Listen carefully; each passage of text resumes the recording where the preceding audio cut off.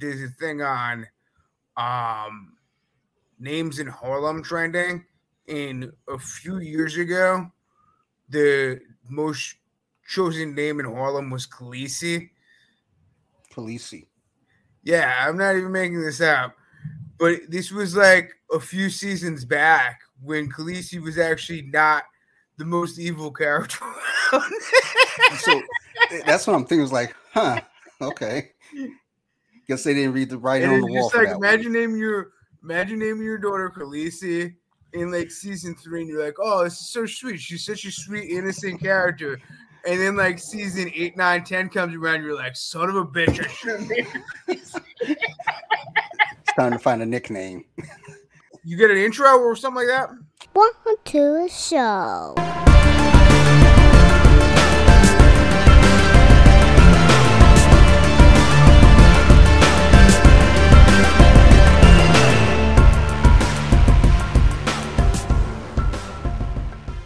Honestly, I didn't even have a plan for us. I was just like, look, I just want to get on here and just fucking shoot the shit with you. And I was like, shit, like I was sitting there today at work. I was like, damn, like, do I want to write an outline or do I want to just jump on here and just start talking shit? And I was like, you know what? I'm okay with that, man. Take the wheel if you want to like start it off or anything else like that. If you have like a plan as far as questions or what. All right, let me at least introduce. I'll intro myself, man. I'm Danny Patrick. I go on Instagram as also Danny Patrick, but I go as Danny Patrick BJJ, formerly known as Danny Patrick ESQ. Yeah, I'm still in my work clothes, as Dante's probably noticed. Hey man, I was trying to give you time. I told you, hey, we could push it back. Like, here's something I really like that we have in common. What was that? You probably don't get this much, but we are keen in the aspect of we both have 2 first names. True. So technically, this isn't even my real name. My name, my family calls me Jake.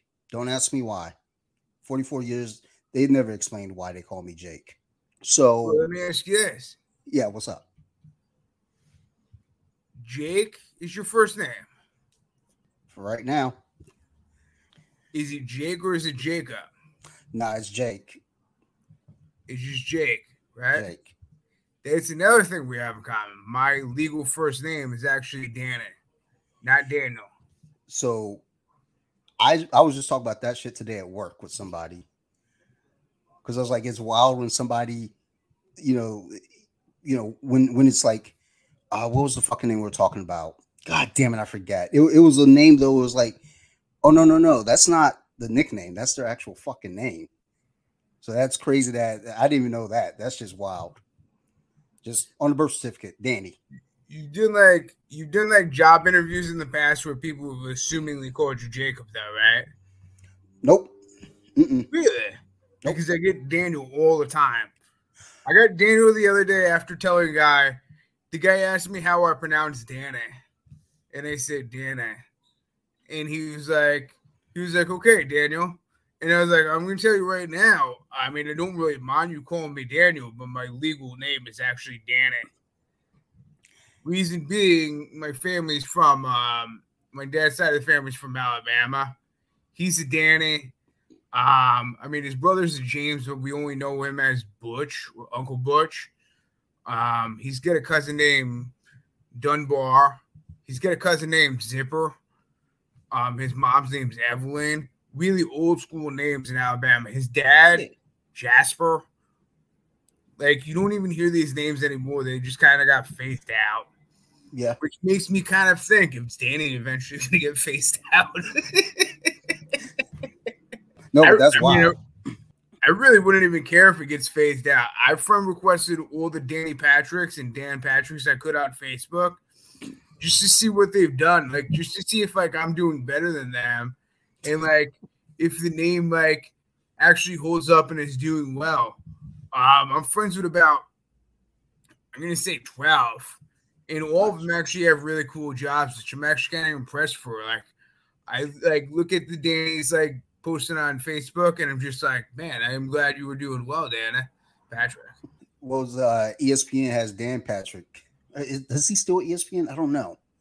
Like, that's the one to shoot for. Get that guy, and then tell me he's a dick, because early on he was kind of a dick. I think he's cool now, but I don't think he's with ESPN anymore either. So that's probably why he's cool. Someone told you I'm a dick?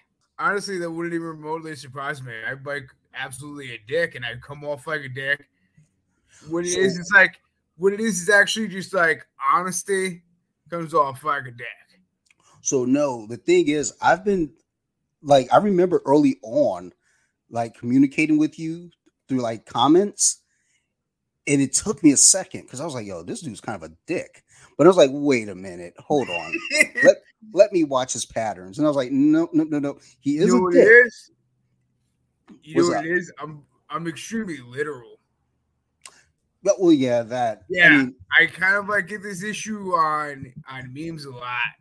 It's like you get these, like, you notice these abstract memes and stuff where people like talking about this conversation, talking about this scenario in jiu-jitsu that like you've never experienced in like, well, you've been training what you said, like 7-8 years? Yeah, 7. 7. 7-8 years is a significant amount of time. All right, even for someone 44, that's literally like a quarter of your life if you think about it. Yeah, or it's close to a quarter of your life. I think I'm around 9 years, and I'm 34, so that's a little bit longer than you. I'm not judging, but like that's a third of my life. All right.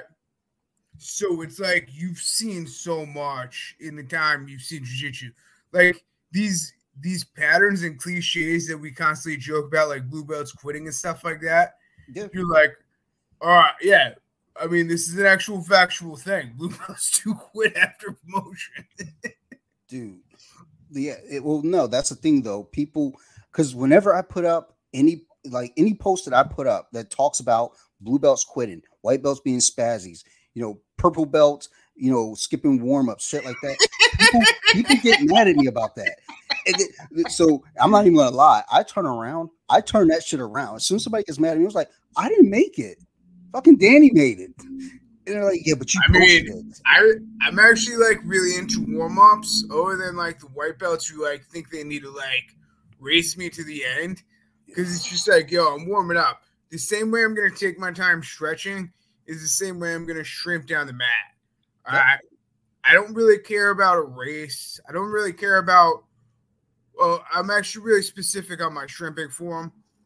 But certain other things, it's sort of just like you're stretching out your back. You're going to take your time to do this until it's completely stretched out. You know what I mean? Yeah. That's what warm-up is to me. I play so much guard that my groin feels like I gave birth before class. And it's like, I don't know. It's offensive because I never actually gave him birth. And I'm totally like pouring this like logic. But yeah, I'm a heavyweight who plays guard against bigger heavyweights. So like, yeah, it's like prying that open. And I'm just like...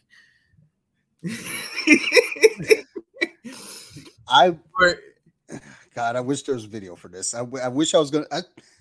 I should use the video for this, just like the way you're describing that and like the visual to it.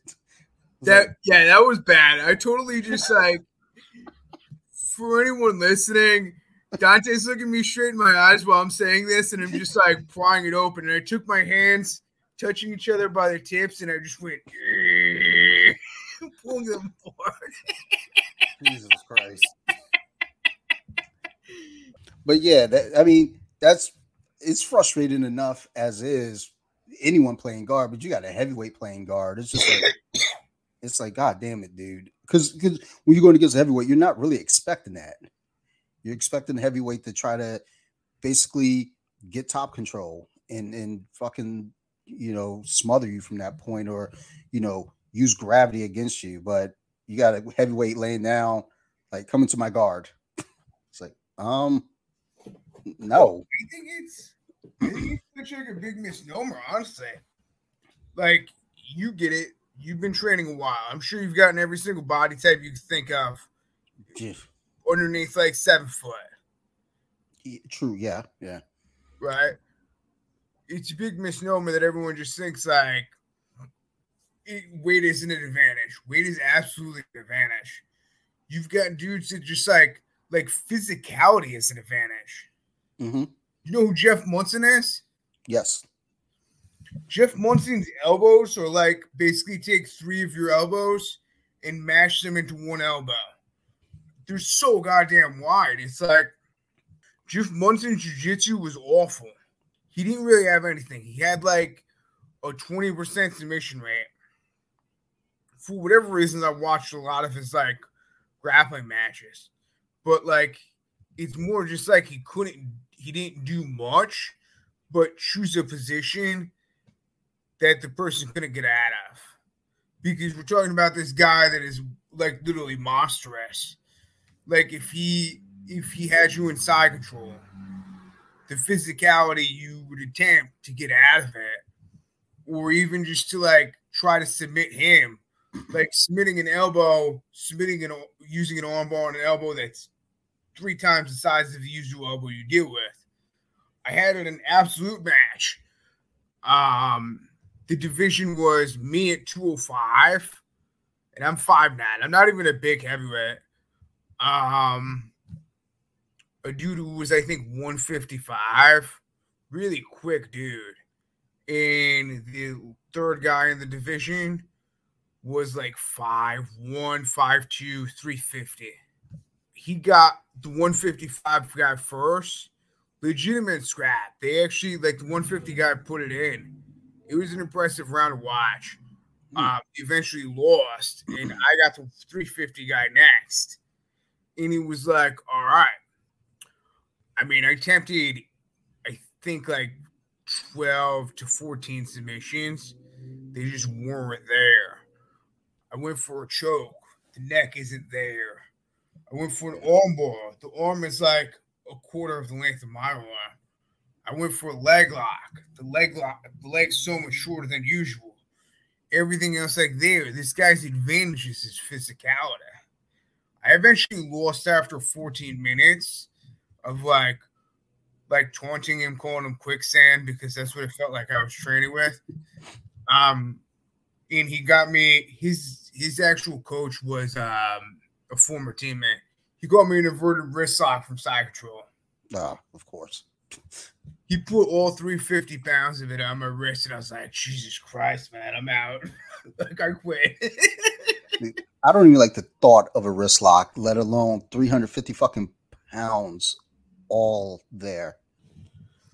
Well, yeah, I mean, most people think about it that way. But understand the way I roll and train is that I perceive myself as invincible. Right? I remember this conversation I had with this girl who I claimed had an advantage of her being a male. And it was kind of like, all right, I remember what I said is like, all right, maybe I look like more lean at 250 or 240 at my height. But other than that, my advantage actually isn't being a male. It's that I've had like a 30-year career of athletics. I'm 34. I think that as a kid, I started playing soccer, then baseball. Then in high school, I went on to be all-state football, all-state lacrosse. I got recruited for college football. I got recruited for college lacrosse. I ended up playing lacrosse in college. From there, I became a competitive bodybuilder. I did some powerlifting. I did some strongman shit. The list goes on. Like, from there, I kind of like this and this as a personal trainer for 7 years. And then ended up in jiu-jitsu after a brain injury. So it's like, all right, you're talking about a 34-year-old who probably easily spent 28 years in decently high-level competitive sports. So that's really my advantage over not just women, but actually men also. Coming into the sport of jiu-jitsu, Some people don't actually have the competitive background, don't have the athletic background. You see how wrestlers cross over well. Yep. It's because they're used to the mind-body connection. These different sports are used to the mind-body connection. Like, it's almost like someone swings at you and you're like either dodging it and throwing it back. It just comes natural to you. Versus like someone swings at you and you're just like, whatever, like that, right? That's like a legitimate advantage, right? Someone swings at you and you don't just stand in front of it. No. Now, if someone throws like a shopping cart at you and you're not ready for that, that's a whole nother story. Is there a story to that? Because I need that story. Because somebody throwing a shopping cart, that's wild as fuck. I've absolutely thrown a shopping cart at someone before. Jesus Christ. We basically, me and my roommate at the time, the good supermarket was like 10, 15 blocks from our apartment. So we'd go there late at night, buy things, and he's a pretty tall guy. He'd lift the shopping cart over the magnet. We'd throw our stuff in there and just push it back rather than carrying it. Eventually, we had like, I think 8 shopping carts in our backyard. And we were actually in a private house. We had a rented room in. She eventually flipped this, and this. Well, me and my roommate were like, what are we going to do with the shopping carts? Well, we started throwing them at each other. Then actually, I got the idea to give them to the homeless people in the area. Yeah. Which almost kind of seems like a little bit offensive until you actually like give a shopping cart to someone who's actually like in need of moving around their stuff in an easier fashion, and they are actually extremely thankful, and you don't feel like you did anything wrong at all, just assuming they need shopping carts as a means of transportation. I mean, it would make sense. I couldn't see that being offensive at all. I mean, I'm saying to an extent, it's definitely stereotyping. I guess, yeah. I mean, I didn't think of it that way. I just thought, like, look, I know you could use it. You work in this industry, don't you?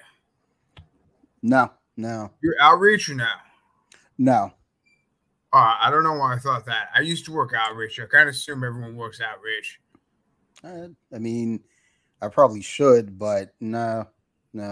I honestly, I would prefer just to not work with people. Period. If I had my way, I would honestly probably be a janitor if you're up to me. But I guess it is up to me. I just haven't reached my full potential of cleaning. So, but no, my job it's like it's a lot of customer service, a lot of people handling, a lot of redirecting, a lot of getting cussed out on the phone. That's like, tough. Yeah, I mean, one thing I figured out, especially recently, I was joking with my manager about it. I had somebody, they called me and they're pissed. Like they're like, "Yo, you raised my rent." And I was like, my response is always kind of like in a snarky way, like, "I didn't raise your rent." Like, I didn't do that. So the guy comes off at me. He's like, he's pissed. He's like, "I went and left you a bad review. You raised my rent. I'm pissed off." And I was like, okay. It's like, yeah, no, you're right. You're right. I'm pissed off for you. It's kind of messed up. They're raising your rent. And I go through this whole spiel. At the end of it all, he ended up complimenting. It was like, dude, I really like you guys. You guys are great. You got some painting going on over there, so things look nice. And after I get off the phone, when my manager walks in, I was like, dude, I'm the fucking best negotiator y'all got in here. I redirected that dude's anger. He's going to go give us a positive review, and he's okay with getting an increase. So, I guess being a people pleaser, I find ways to make people not mad at me when they call. They get because I'm the face. They're like, "Oh, we're upset at you." I'm like, man, y'all ain't gonna be mad at me today. Y'all ain't ruining my day. I came in today with a bagel and a Red Bull. Y'all are not fucking up my day. So this is what we're going to do. We're going to redirect that anger, and I'll turn on the company. I'm quick to turn on the company. As soon as they're like, we're pissed. I'm like, you know what? So am I. I'm mad too because they raise your money and I'm not even getting paid for that. And then as soon as you say that, they're like, oh my God, you poor thing. I'm like, yeah, right. So I'd rather not deal with that though. I'd much rather just go out and fucking clean stairwells or some shit. I don't know. Something. Go pick up trash. I've never been a janitor, but I did do not quite a superintendent, but like building maintenance. Mm. You know what I mean? Yeah, yeah. I mean, I'll tell you what's like really the most relaxing part of their job is how routine it is. Mm-hmm.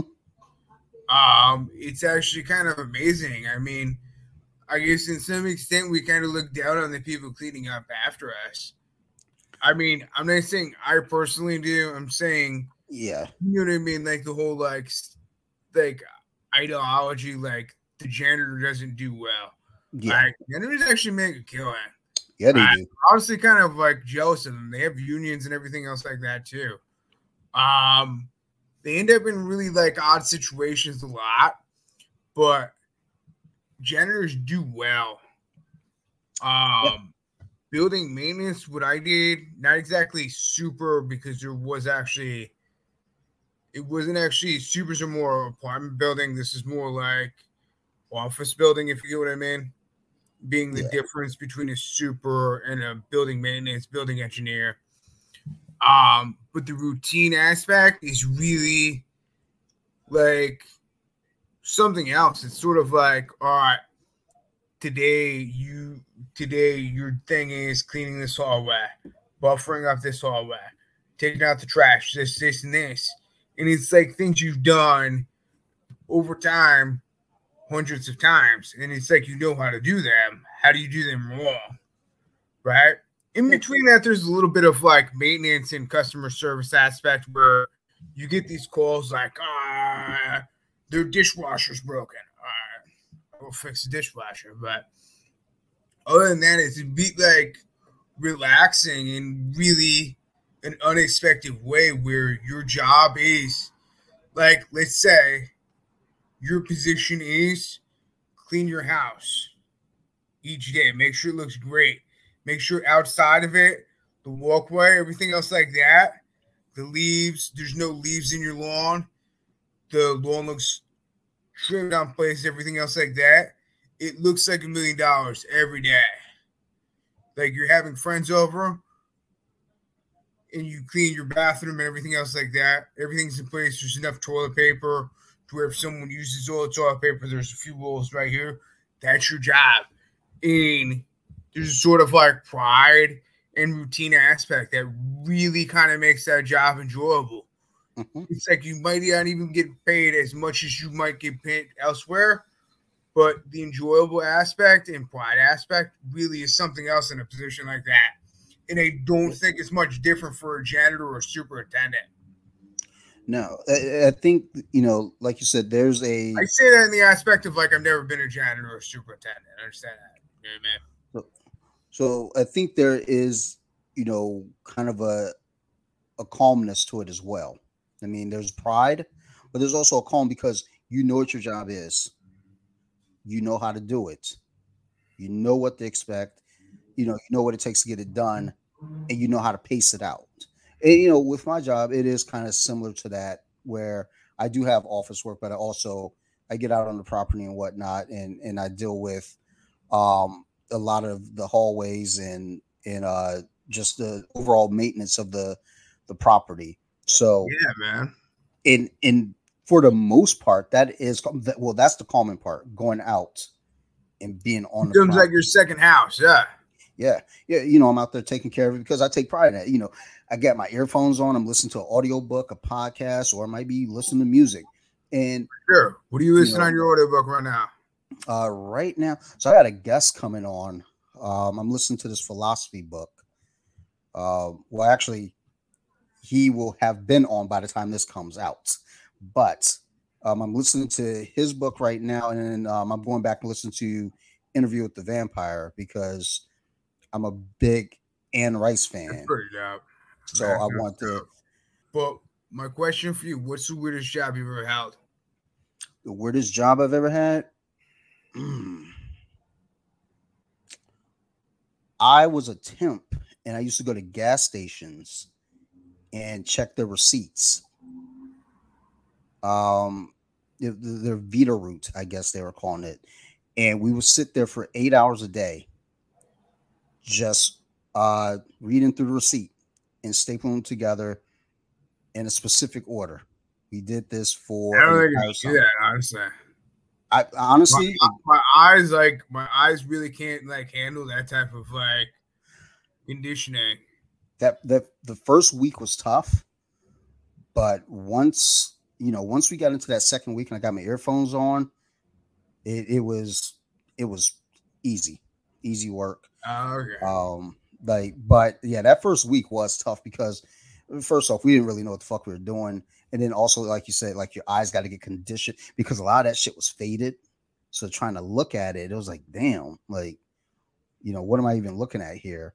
I mean, that might have been the weirdest thing I've done. Also, I did I processed letters for the Republican National Committee, just off some random, basically you're sitting there processing any donations that come through and all these weird surveys that were coming through, because this was right after Obama got elected.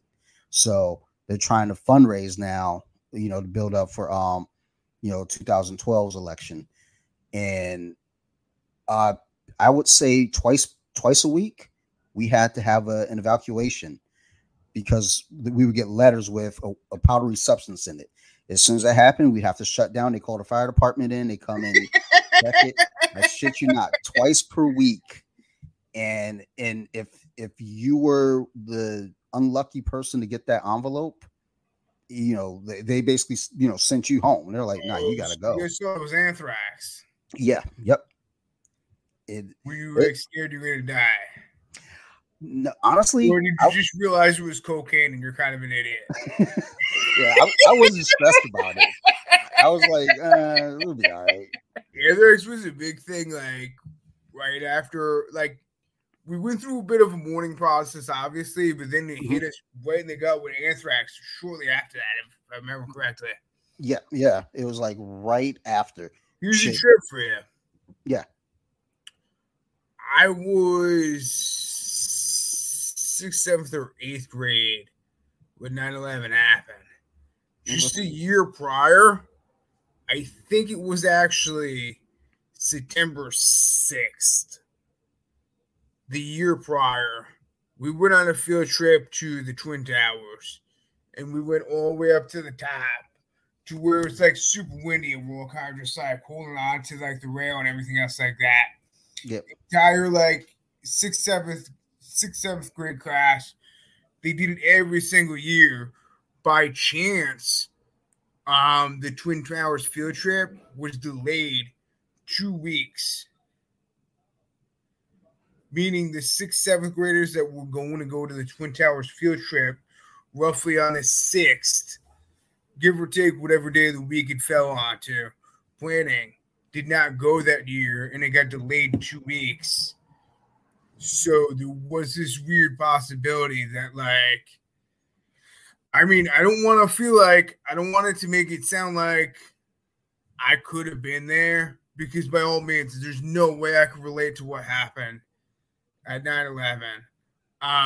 The extent of my relation of what happened on 9/11, I was in a school in the suburbs, maybe like, I'd say about 30, 40 miles away when it happened, and they took us all into the lunchroom to show us it, and it was just like a punch in the chest. I remember a kid who was a year or two younger than me, like when we're watching the replays, was just like, my dad. And that was actually what hurt me, because we later found out his dad actually did die in 9/11. But yeah, by no means can I relate. I just think it's like kind of weird.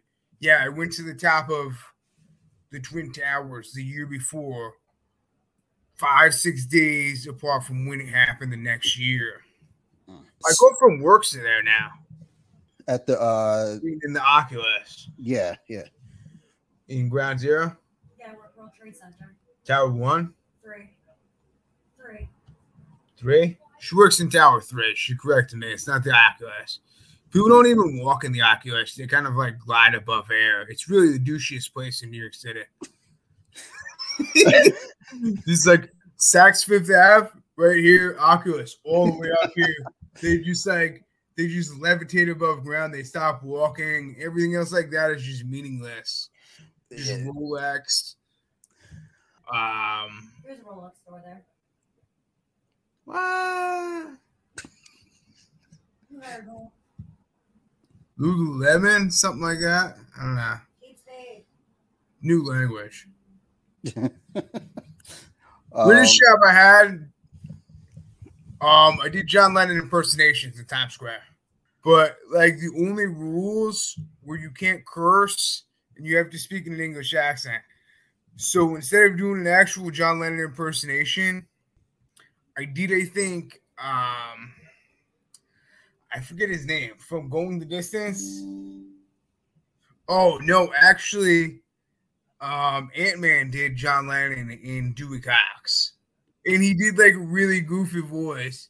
So instead of doing an actual John Lennon impersonation, I did Ant-Man's John Lennon impersonation parody of John Lennon in Times Square the entire time. They gave us the Sergeant Pepper's office and I just looked. I do all this like hand gestures and like before I'd even speak, and I'd just be like, would you like to see a show? Maybe. I don't know. And it would just be like more confusing people.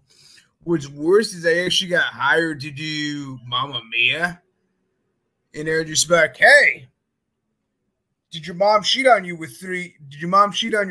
father with 3 other men? And they'd be like, no. All right, you're not going to like this show. Next person. Do you know the Aristocrats show? I do. So this is like an ongoing thing in stand-up comedy. It's like, there's a whole documentary on it. It's great. And it's just sort of like you described, like opening up the front door of your house or a house and the most awful things are happening, right? The mom is with the son. The dog's involved. There's someone beating someone with a pole or whatever like that. The most worst scenario like that. And they turn and smile and they say, the Aristocrats. That's the ongoing joke. Anyway, what I think would be fun is if we do like, you're dropping in another school. What is like the absolute like most theatrical worst case scenario of what you open up the front door of this school you're planning to drop into? And like all you gotta do is like finish it as like the Aristocrats.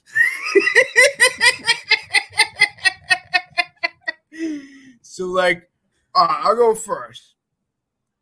Just to kind of like set this up for you a little bit. You open up the front door and it's just like, all right, first thing I notice is this guy is just repetitively snapping dude's shoulder in a truck, Kimura. Then I look to my left a little bit and this guy's got his shoes on the mat and he's talking to another guy with his shoes on the mat. And instantly I smell like a certain type of stench that doesn't belong here. What's wild is I actually have no sense of smell that is really throwing me off because it's a new stench altogether. And then I notice to my right again, it's who seems like the black belt head coach is screaming in a young child's face. And then there's someone coughing in my face. And just pure madness. It's sort of like an orgy type of like 6-man roll, and they're like sort of just like grabbing at each other and stuff like that. And then the coach stops yelling at the kid and turns to me, the Aristocrats. You dropped into other schools? Yeah. What's like the weirdest scenario you've ended up in? I popped into an open mat and I'm pretty certain. Basically it was like it was all gi, but everyone had on a white belt. And that's like it was weird because it didn't make sense to me. But at that time, I was a white belt when I walked in to that open mat. I was like, this is really weird. This wasn't a beginner's class? No, this was open mat, and there was a guy. Very weird. Well, yeah, exactly. It was like, But everybody moved. Everyone had on a white belt, but I didn't feel like everyone there was a white belt. So it was like, okay, this is really bizarre. But then there was some pretty aggressive rolling going on. Like some surreal type of thing, like they were all playing a game on you. So that's what I felt like. Because it was my buddy, he invited me there. So that's what I felt like. Are they fucking with me right now? Like, there's 8 people in here and everybody's wearing a fucking white belt, and there's not a single like colored belt in here. Y'all are fucking with me right now, aren't you? Like, no one like addressed it. So I just went ahead and played along, rolled. But there were some people that were in there like really, like, I wouldn't be shocked if they were all white belts, because there are a few people that are like, I wouldn't say spazzy. Yeah, that's kind of a trip if you think about it. Like, imagine if you dropped in a school and even like the black belts were wearing white belts, just so you sort of undermine them. The brown belts, the blue belts, and the purple belts, all of them were wearing white belts.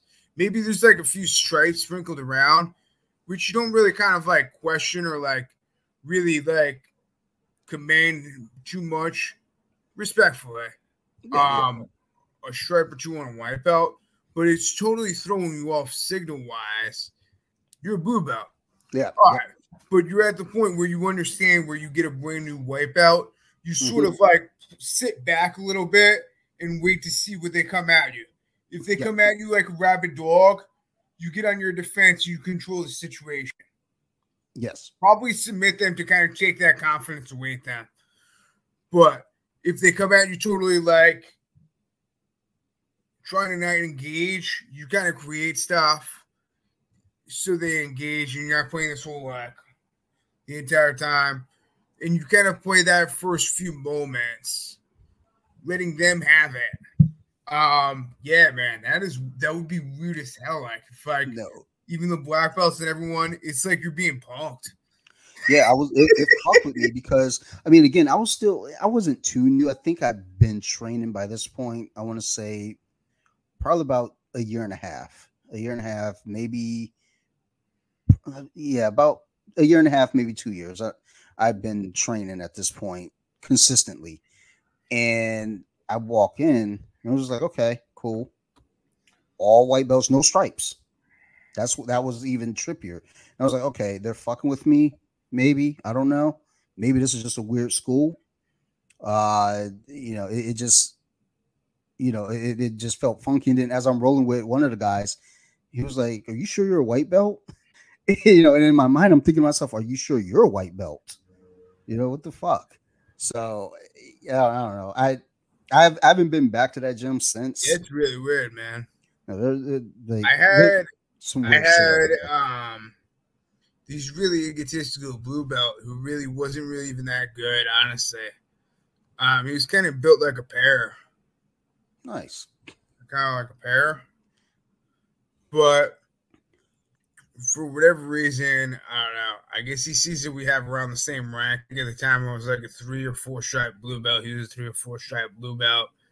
He comes at me all aggressive. I kind of slip under him the entire time, get the best of him. At one point, he just kind of grabs my wrist. Like I have him in guard, and he grabs my wrist like this with both hands.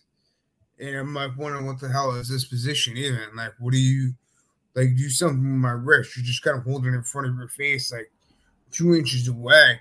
And then he yells, "Hit me." I tapped him. I walked away. I don't want any part of like this nonsense, man.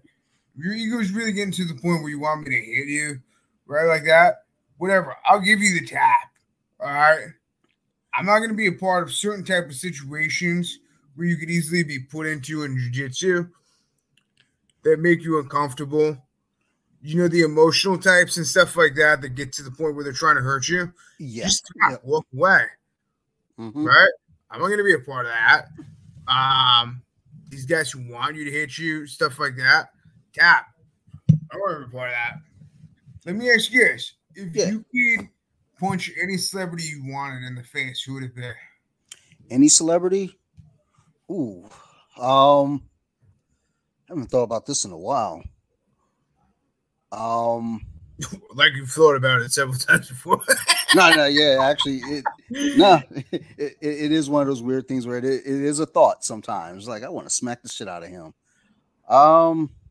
Right now it's kind of tough. Sometimes John Cena annoys me. He seems like a nice guy. John Cena annoys you, but he's a nice guy. But I just feel like I want to slap the shit out of him. Yeah, true, and that's why I want to slap the shit out of him. I don't know, man. I don't know. I don't pay a whole lot of attention to him anymore. Or like celebrities, because they all annoy me. I want to slap the shit out of all of them, to be honest. Maybe Justin Bieber. He definitely has really good lawyers. I'm gonna go with Tom Hardy because he looks like he could scrap, and it would be a defensive scrap. I don't actually hate Tom Hardy at all. I don't actually like the Venom movies. I think he's a pretty cool guy. But Tom Hardy looks like he could throw down, and I'm more interested in throwing down in a decent scrap than I am just like punching or smacking some hopeless dude in the face. Like Justin Bieber wouldn't even be a fair fight. I'm 240.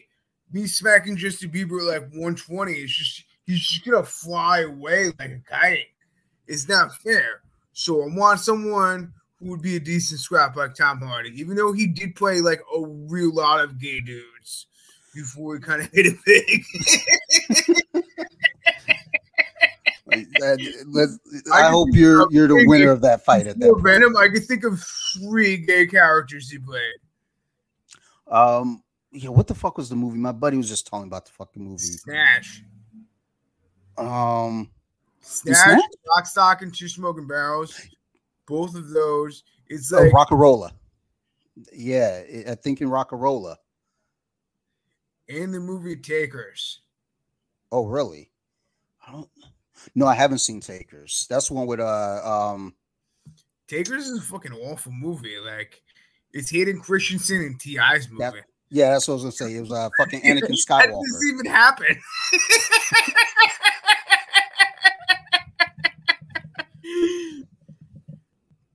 There's this weird thing, whatever, like something on intervention in the whole like addiction to being homeless because there's a lack of responsibility. Anyway, I ignore that. There were 3 homeless people in particular I tried to help out. All right, first one, Dwight. Nice guy. Dwight's issue is his back.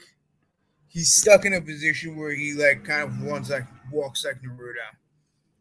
All right, he explained that this kind of led to him losing work and not getting hired and stuff like that because he did work mostly in manual labor. All right, so Dwight in particular, I'm kind of thinking more, all right, there's not much I could do in way of helping you long-term financially because I don't have like $12K to just give you in your hand and you just do something about it. So Dwight, I'll buy dinner every once in a while when I see him. All right, this guy, Marco, I bought him work boots. I referenced him on an apartment, a temporary apartment, and I spotted him some money to get like his shit together. What does Marco do? First day of work at this warehouse where he could be making decent money is he smashed his sole leg up to get workman's comp. Then he friend requests me on Facebook. I don't even know how he knew my last name. And it's just all about like smoking crack and banging dudes for smoking crack, this, and this. And it's a bit like, all right, this is not the person trying to actually change their life for the better. Dwight is the person trying to change his life for the better, but Dwight's in a situation where he can't. All right? Because the thing that kind of leads people to being homeless and in that position is they don't have family. You got family. If you enter yourself in that position Worst case scenario is you fall back to your parents. As much as you want to like go back to your parents because you're at the age where you are right now. All right, that's worst case scenario. Go back to your brother or your sister. They'll help you out. Right? They don't have that. Last person I tried helping out, I forgot her actual name, but she was an artist. Really drawing like some amazing stuff. I tell her I don't actually deal in art, but I deal in art toys. Like if you know a Kid Robot or Quick, stuff like that. Yeah. I'm like I'm repping those groups for like waffles and different stuff like that. So I tell her story, this, and this, and I tell her what I'm going to do is auction off. I have a bunch of blanks. If you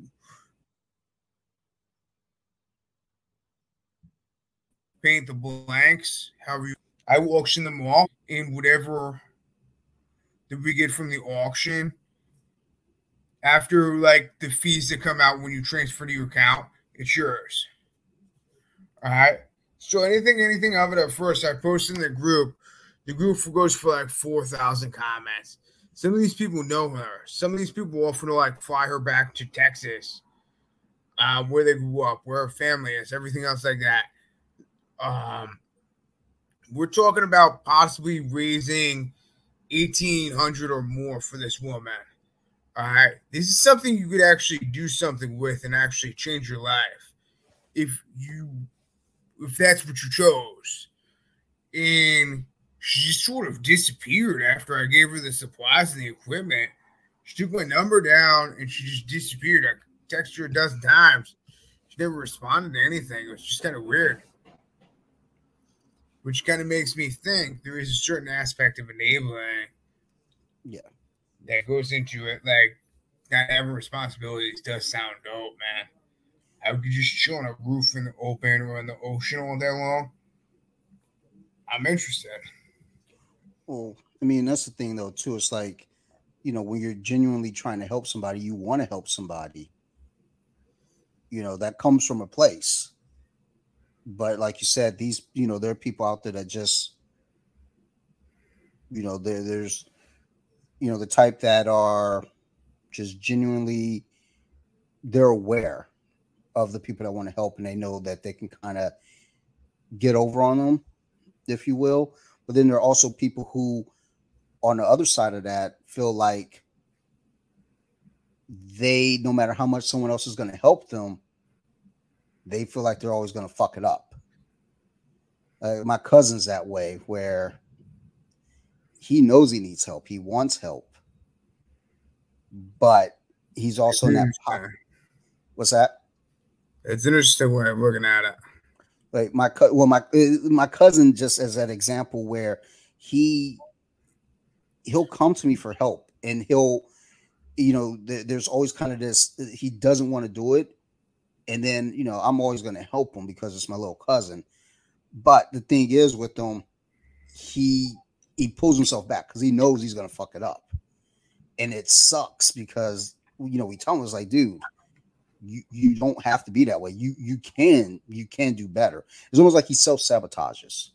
You know, he gets to a point with the help, and then he breaks it all apart. And it's like, damn, dude, like, you know, what do you do with that? So you kind of almost have to let go and just be like, look, man, I can't help you anymore because you know why. I know why. But, you know, me, I'm always trying to help people. And that's part of why I was in therapy, because I was helping too much. I did have one tenant who I didn't know he was homeless. He pointed out that he was homeless. I was like, dude, you're homeless? I thought you were just a weird, like a quirky dude. He was like, dude, have you seen what I wear? I was like, I thought you were just being free. I mean, shit. Yeah, dude. super eccentric type. Yeah. And he was living out of his car, and I never knew it, but, you know, he come by all the time, and he was friendly. But when I started helping him, he started getting very demanding. Like, you know, and this is where, you know, I'm new here where I am in my house now. And, you know, I got a new child, and, you know, at home now. So I was like, dude, I want to help you. I want to let you come through.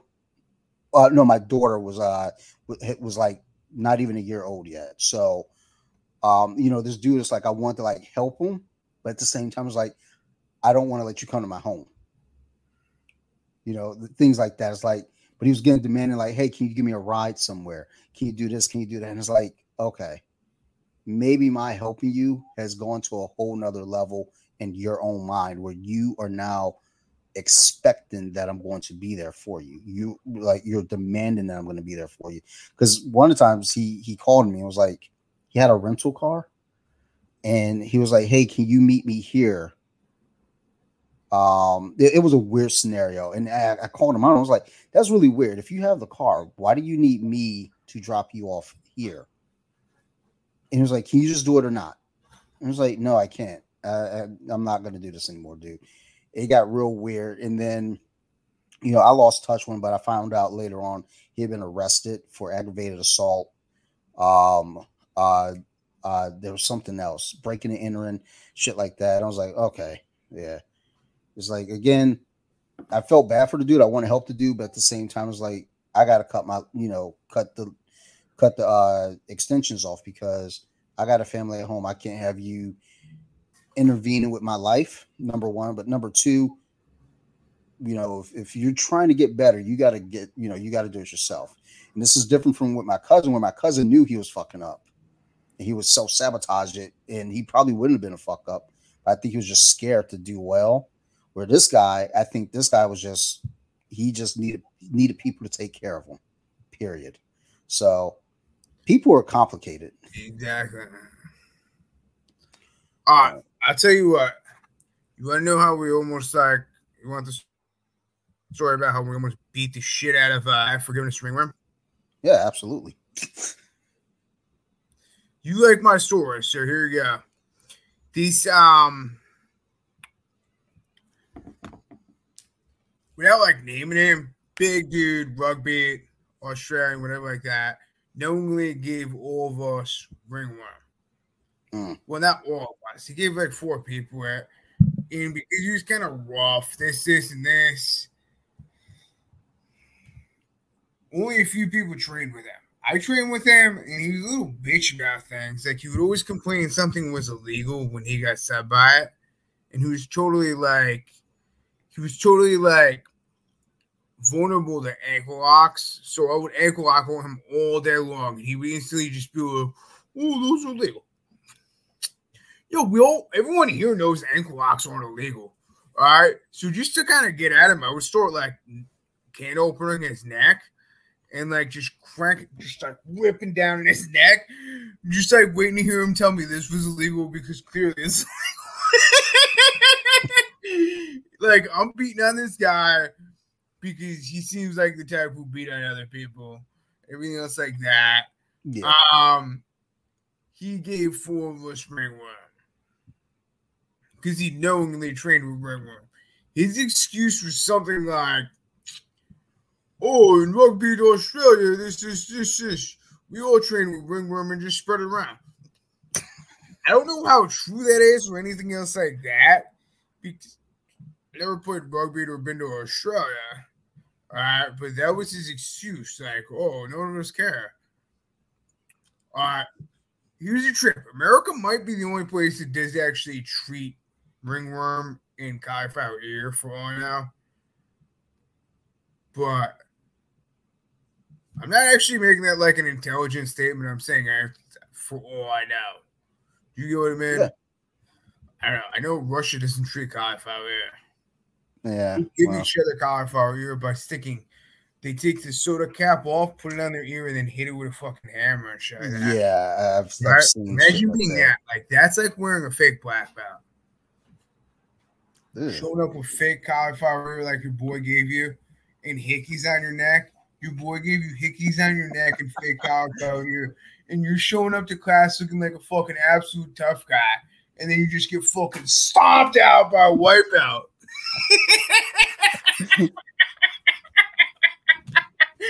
That's some shit.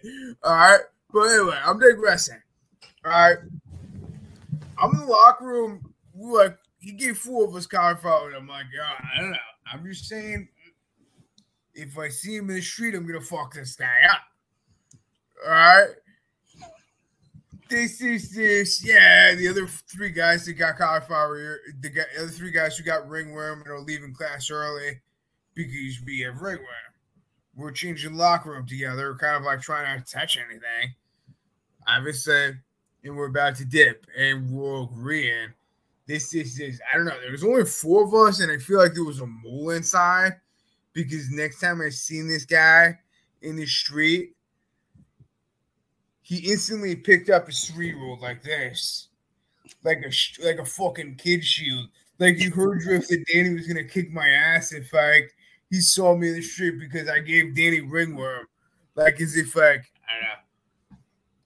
But anyway, I guess this guy was like such a bitch ass that like he wouldn't leave his house without the kid shield or whatever like that because like.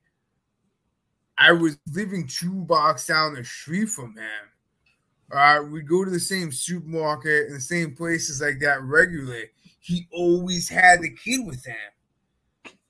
The 3-year-old kid. We're talking like, this was like 7-8 years ago. I seen him recently. He fucking picked up a 12-year-old kid. He's talking about a 12-year-old kid now because he's afraid of something that someone told him I was going to do 8 years ago or something like that because he gave me ringworm. I mean, ringworm is a serious thing. He played rugby, and he's significantly bigger than me. I mean, he was also getting his ass whipped. I mean, he was afraid he was going to do some illegal moves on him again. I mean, like, I've never been to Australia, obviously. Well, I want to say obviously, but I've never been to Australia. I've never played rugby, but that doesn't sound like some shit. There's a guy I train with now. They won't allow, that'll like call you out on moves he doesn't know. Well, that's just calling himself out. He told me you can't use moves on me that I don't know. How the fuck am I supposed to know that? So we're going to ask him in the midst of it, hey, do you know what this is? I attempted a guillotine on him, and he said you can't use moves on me that I don't know. Well, if you don't know a guillotine, then... Guillotine's kind of standard, like... Yeah. What are you doing like, then? Like, what would you say, like, the standard submissions or jiu-jitsu? Armbar, guillotine, triangle. Rear naked. Kimura. Rear naked choke. Kimura, Americana, straight ankle lock. I'd say those are standard. The more exotic stuff is the variations that come from those different ones. Yeah, necktie, a variation of a guillotine to an extent. Darce. The inverted triangle, stuff like that. Gets that carried away. We can talk about this all day long. Kind of like take a guillotine to where it becomes something that doesn't even resemble a guillotine. But he says you can't use submissions on me that I don't know. How would I know? Look, I bet you've been training for an extended period of time. I bet I know a dozen submissions that you don't know. I mean, probably know a dozen submissions I don't know either. Like, it's just what it is. There's no way I could tell what you know and don't know. If I attempt to prove a necktie out of you, there's no way I could tell if you know what a proving necktie is or not. I do twisters a lot. It's kind of easy to like guess that like white belts don't know what twisters are, but then I hit them with a twister anyway. Like, what was that? even when I get caught in a twister, I always forget about twisters because we rarely ever, see anyone doing them. And as soon as I feel the arm go over my arm go back over the neck, I'm like, oh, you motherfucker, you're going for the twister. And it's like, shit, I got to get out of here. But my captions is editing you out for cursing right now. Hold on. This has been a light night for cursing too. I'll be honest with you. A lot of people, because they've had so many stories, like, I mean, you'd be the first one to tell. Like, there's so many stories in those captions, and I just keep going and going and going. I exclude the names. Like I usually, all right, I used the name Ham one time. The person's name is Sam, but I'm not gonna say Sam. Yeah. Ham's just funny. Like a friend named Ham. I change up the names. There's occasions where something will happen. Something like the jiu-jitsu stores might have happened at my school, and it will totally lie and say it happened at the school I was dropping at. Yeah. Because I'm not going to toss my school underneath the bus. Anything else like that. But yeah, I'd say my stories are about 90% accurate, true. Obviously, I'm lying about the names. I'm leaving out certain things. I'm not remembering certain details, like it might have been $45 and not 65. Things like that. Small details. I remember you, BJJ Hobbyist, this. Yeah. He had something with his old school, and he's a writer, and he used some picture of like just the mats at the school. Like it didn't have any inscription or any other semblance of that it was from this school. It was just like those color mats. And the guy made this whole big deal and started like tossing them underneath the bus, everything else like that. Anyway, I went on the Yelp page and was just like, yeah, coach is trying to hurt people. I'm brand new. Coach is trying to hurt people. What the F? He contacts my school, and my coaches know, like, Danny's on some shit. Because they used to have my school in my biography. Mm-hmm. But he contacts my school. They says, my coaches don't really care, but they're kind of like curious what the whole story is, that this guy's randomly like calling up the school from a different other school to complain about someone who doesn't even live anywhere near there. The school's in North Dakota. The school's in Wisconsin. I've been to Wisconsin before, but for work travel, I never ended up anywhere near the school.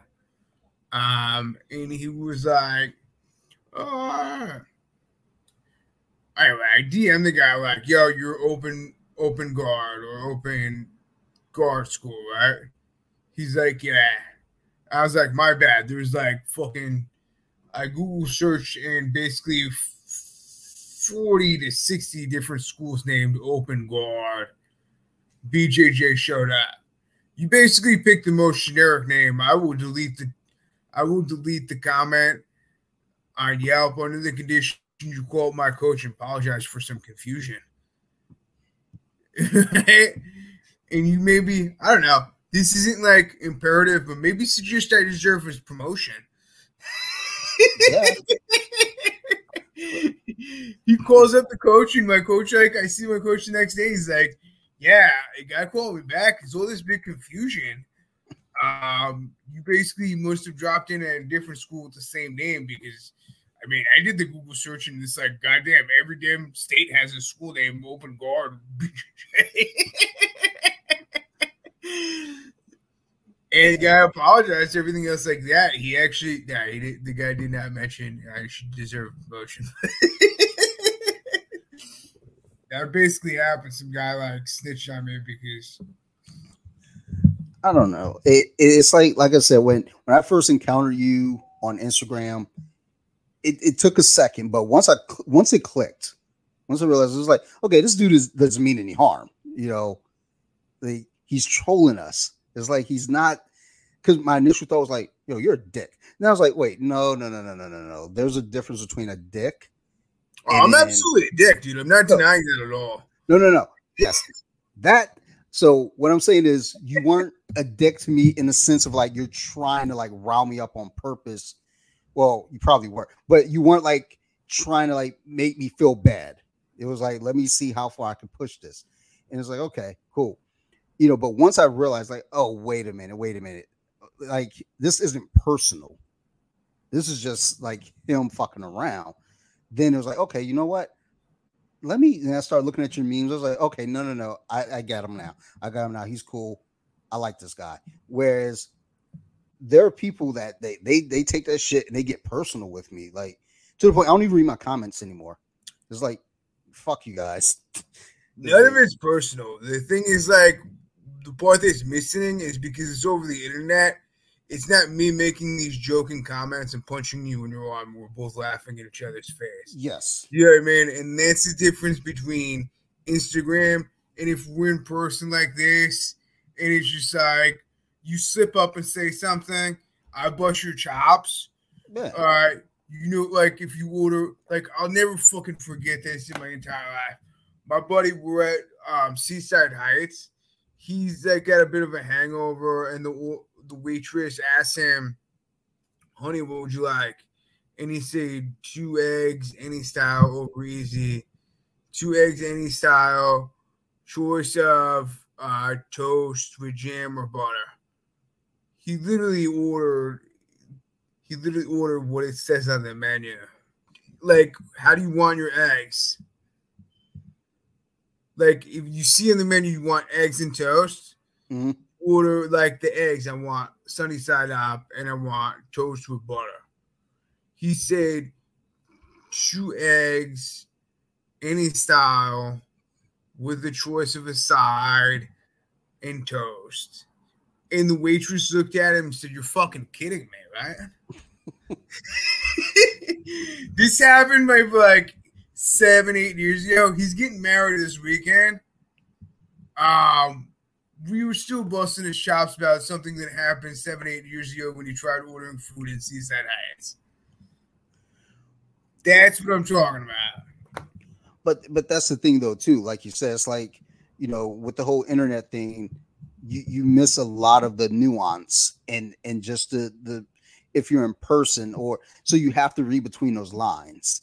Where it's like so I remember I reposted one of your memes, and then you reshared it to the stories, and you made a comment about George Michael. And that's when I knew, I was like, okay, now we're playing. I see where we're at stuff.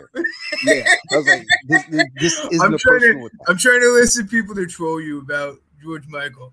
So I think George Michael's an amazing musician. All right, but I'd love to see you like send me screenshots and stuff like, yo, looks like one of your followers was just like, "Fuck George Michael, asshole." That sounds hilarious to me. Or well, like, and you start getting messages like, "Hold me closer, Dante." And that was the thing. It's like when I post and then you repost it to the stories and then I repost again. It's like, yeah, I'm trying to get people, like play along with us, like dance to dance. And it's like no one takes the bait. And it's like people got to live a little. But then if I post something, what the fuck did I post? I posted something the other day and just all the hate came my way. And I was like, okay, like you motherfuckers taking life too serious. Yeah, she got hate for that. What did they say? Something like, including me into the women's BJJ. No, so who's it? I got I posted something. It was a picture of a dude sitting on a woman's lap, and it says, "This is what it looks like when she trains jiu-jitsu and you don't." And the account She Jitsu went in on me. I was like, whoa, what? You know, I didn't know. I saw it like hours later. So there was like it wasn't just her, but like they started piling up on me. I was like, yo, what the fuck? Like, son. But then the thing that made it even worse is I post that. So they came at me. So the very next post was a technique or a competition video of a little girl beating the shit out of little boys. And I had all the dudes coming at me over that. And I was like, okay, y'all motherfuckers need to chill. Like, I got these women mad at me, these dudes mad at me. I'm just posting shit on the internet. It's funny. Relax. I don't get bothered by it. Well, I don't anymore. This was like a year and a half ago where I couldn't navigate it yet. I was like, oh shit. Because I didn't understand having that many followers. Like, people, like, you're gonna get that weird shit. Now it's just like I'll see something, I might chuckle, I might give them a smiley face comment back, but more often than not, I just ignore and like, fuck you guys. I posted to meme like, I'm not paying for this. This is judo. This is sambo. I'm not paying for this shit. I ordered jiu-jitsu. Was like a meme with author or something like that. The comments went to like 60, 70, 100. These sambo dudes were triggered because I was making sambo jokes and they did not have sambo meme pages. There's literally a great comment on that page, like some random follower had like, "Shut up, bro! You're just pissed because Sambo don't have a meme page." I feel like I saw that comment. And the dude like literally responds like, "I'm gonna be honest with you, that is exactly why I'm pissed." And I just thought it was like such a hilarious conversation between all these, like I triggered these Sambo guys, not because I made a Sambo joke, but because Sambo does not actually have a meme page. No, it's true. The other weird thing, you know what Funko Pops are? The bobblehead things, they're like this. Oh, yeah. I used to collect them in Customize app. I made a Derek Vineyard, custom Derek Vineyard pop. I posted in this group, American History X, Derek Vineyard. Yep. I posted in this group, and a good majority were like how like on point it was with the details and stuff like that. Because you don't look at Derek Vineyard as this anti-Semitic person. You look at it as this anti-Semitic character that grows throughout a movie. This is a movie character. Are we looking at it as Edward Norton as like Derek Vineyard, or are we looking at it as like Eric Norton playing Derek Vineyard? This random guy would like message me twice a month, just like, looks like you're just like vamping up the whole like feminist movement or like random shit like that. And I'd be like, I have no fucking clue what you're talking about. He's like, you and your Derek Vineyard pop. You and your Derek Vineyard pop. And you'd go on and on about this for like months and months. It was just hilarious. I would ignore him. But yeah, like twice a month I would get these crazy messages from him about some new movement that like I'm against. It's always on the internet where people don't know you, so they pick something to use as this is what defines realistically you. It's exactly what you were just saying. I think people just don't get how little and direct I am, and that's why I come off like a dick. I understand also I work in field service, so the whole dialogue is very direct. Like, where are you? What are you doing right now? There's no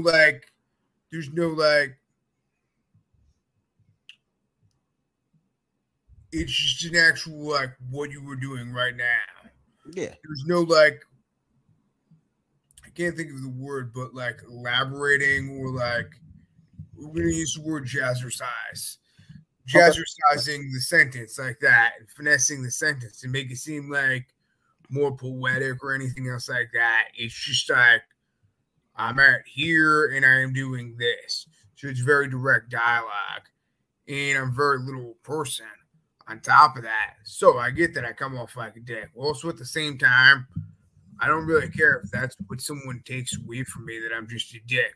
Yeah, I make jokes about cheating wives mostly and weird stuff, right? Because it's what I personally find funny. Part of like what I'm doing on Instagram is just making myself laugh. All right. Is if you'll want to laugh with me, I'm totally game for that. All right. But part of my plan is just to make Jay and Ben laugh and make myself laugh with my own jokes. And that's what I kind of think is what this is all about. At the same time, also, I hold myself at like a high standard.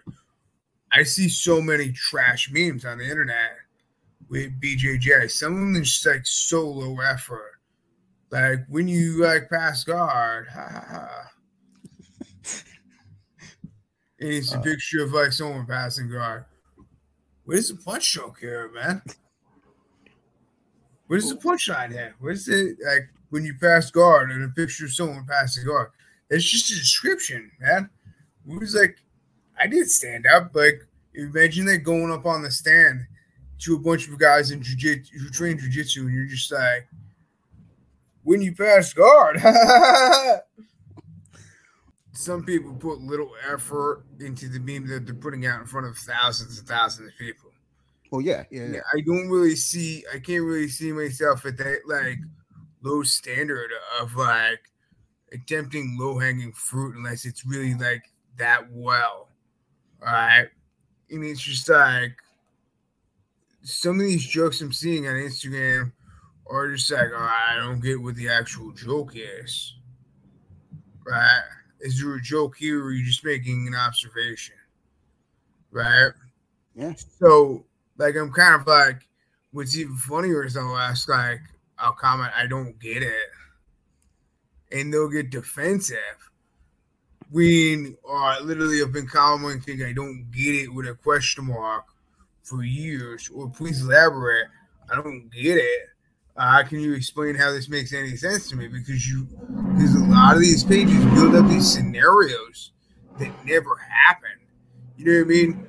If you've been training long enough, and you're just like, when someone like unties your belt to use it as like to tie it around your ankle.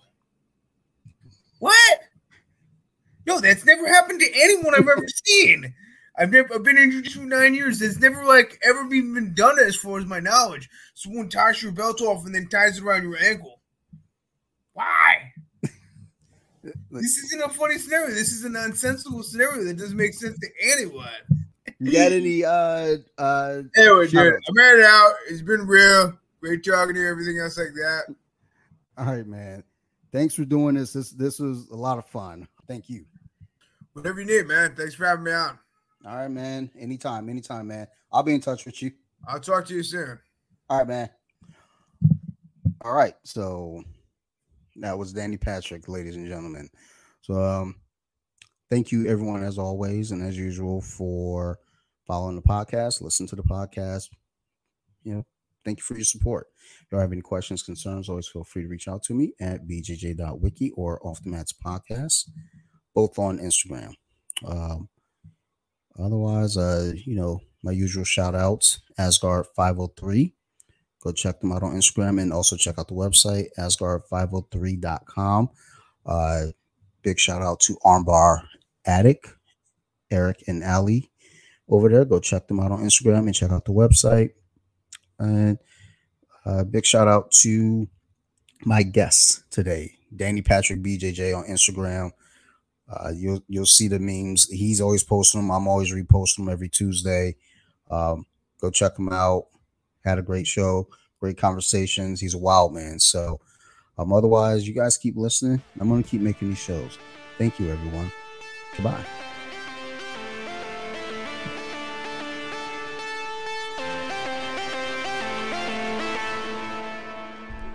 They were with it.